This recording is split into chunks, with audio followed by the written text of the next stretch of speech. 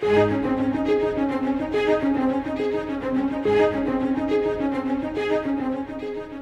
gospel is the good news of salvation through the Lord Jesus Christ, but it is only good news to those who hear it. Every believer is to go with the gospel. Today, we study with Scott Pauley what God's Word teaches about becoming a more effective witness for Christ.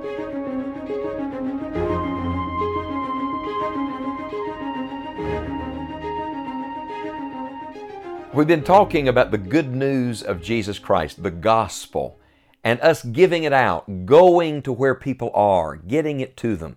The last time we studied, we ended with a great verse in 1 Corinthians chapter 15, this great gospel chapter. We read in verse 10, Paul's personal testimony. He said, "But by the grace of God, I am what I am. And His grace, which was bestowed upon me, was not in vain, but I labored more abundantly than they all. Yet not I, but the grace of God, which was with me." We've seen lots of wonderful things in this chapter. We've seen the ingredients of the gospel. That's the death, burial, and resurrection. We've seen the integrity of the gospel. We're saved by it, and we stand in it. Read verse 1 and 2 again. We've seen the intent of the gospel, and that is that we give what we've received, that we deliver it, that we pass it on. And now we see the influence of the gospel. Look how it has changed the heart of a man like Paul, and then look how through him it touched the lives of so many other people. Friend, I want to tell you, that's God's way. That wasn't just God's way for Paul, that's God's way for all of us. The gospel of grace caused him to labor.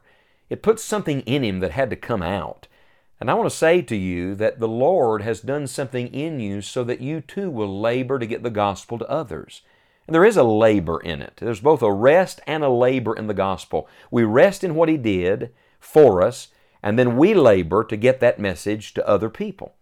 You see, the gospel was never meant to be stationary. Never. From the beginning, the good news of Christ was to be shared. We're talking about what we're to do with the gospel based on this passage.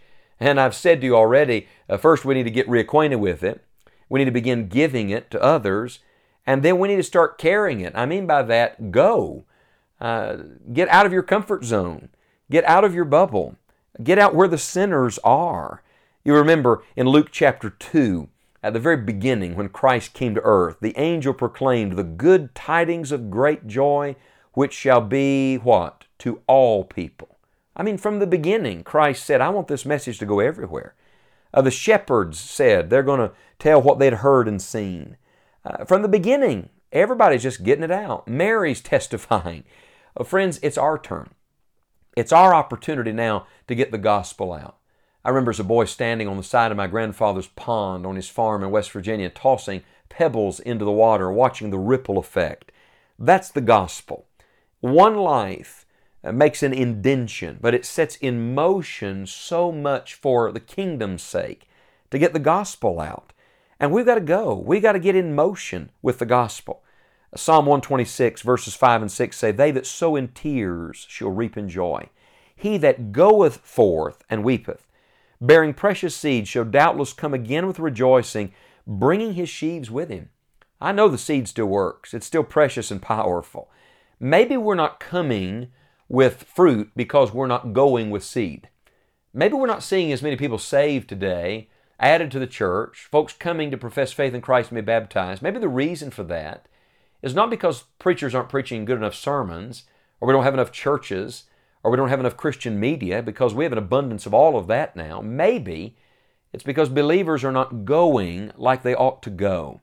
Remember that the first two letters of the word gospel are the word go. Hudson Taylor, that great missionary, the founder of the China Inland Mission, was famous for saying that God is always advancing. And I believe that those who are true followers of Christ should always be advancing with Him. See, Christ's command to go with the gospel, what we commonly refer to as the Great Commission, is found in 5 places in the New Testament. Now, each of the 5 is unique. Each of them reveals something very special, and all the 5 parts together make the whole. But all of them have one thing in common. Do you know what they all have in common? All 5 of them show the action of going with the gospel. For example, Matthew chapter 28, probably the most famous passage considered to be the Great Commission, Matthew 28, 18 through 20. We are to go and make disciples of others as we go. In Mark 16:15, we are to go to every creature. In Luke 24, verses 45 through 48, we're to go as personal witnesses of Christ. In John 20:21, we are to go with divine authority. In Acts 1:8, we are to go in the power of the Holy Spirit. But in the end, friend, if we don't go, we're not doing what God gave us to do, and we're not carrying the gospel to the ends of the earth. In our chapter that we've been studying, 1 Corinthians chapter 15, and it is a glorious chapter. It is a triumphant chapter, there's no doubt. But there is one tragic verse in it. I don't know if you've ever seen this. For years I missed this verse, but right in the heart of the chapter, surrounded by all the grace and glory of the gospel, is this sad indictment. In verse 34, he says to the believers, "Awake to righteousness and sin not. For some have not the knowledge of God. I speak this to your shame." Let that sink in for just a moment. He said, what you know, some do not know. And while we're sleeping, they're perishing. And he says, shame on you. Shame on you for knowing and not telling. Shame on you for receiving and not giving. Shame on you for having all of this, a risen Christ and a wonderful salvation, and not telling others about it. This is the time for every believer to be wide awake to eternity, wide awake to souls around them, to God's heart, to the gospel. For us to have such good news and not share it is sin. That's what it is. It's sin. James 4:17 says, "Therefore to him that knoweth to do good and doeth it not, to him it is sin." God's commands are not optional, they're mandatory. We must go with the good news. And so I want to challenge you to memorize the gospel, know enough of it, the death, the burial, the resurrection of Christ, memorize great gospel verses, memorize that, but then ask the Holy Spirit to give you a divine appointment.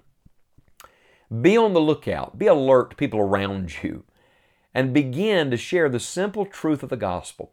What if all of us who are studying right now together, what if all of us simply committed to share the gospel with one person in the next 7 days? Now look, that's something every one of us can do. Well, I want to say to you, if all of us did that, it'd be an amazing thing to see how God would use that to bring many to the saving knowledge of Jesus Christ. You know, the Lord Jesus was the master teacher, and regularly He used object lessons to convey His truth. Did it ever dawn on you that Christ left the New Testament church 2 ordinances, 2 things He ordered that we do? And they're both object lessons. What are they? Baptism and the Lord's Supper. All right, but what else do they have in common? Both of them represent the gospel. They're gospel lessons. Baptism represents the death, burial, and resurrection of Jesus Christ. It represents the fact that not only did He die, was buried, and rose from the dead, but that we're dead in our sins. We've been buried into Christ, and we've come alive, new people in Jesus Christ. So baptism is an outward symbol, an object lesson of the gospel that we've received. What's the Lord's Supper? Well, it represents the sacrificial, substitutionary death of Christ and His broken body and His shed blood for our sins, and the fact that He's coming again.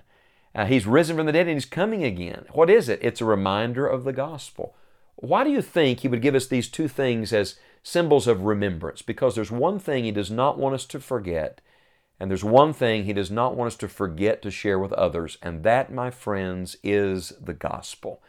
Put the go in the gospel. Give the good news to somebody today. Ask the Lord to use you right where you are to make a difference for Jesus Christ.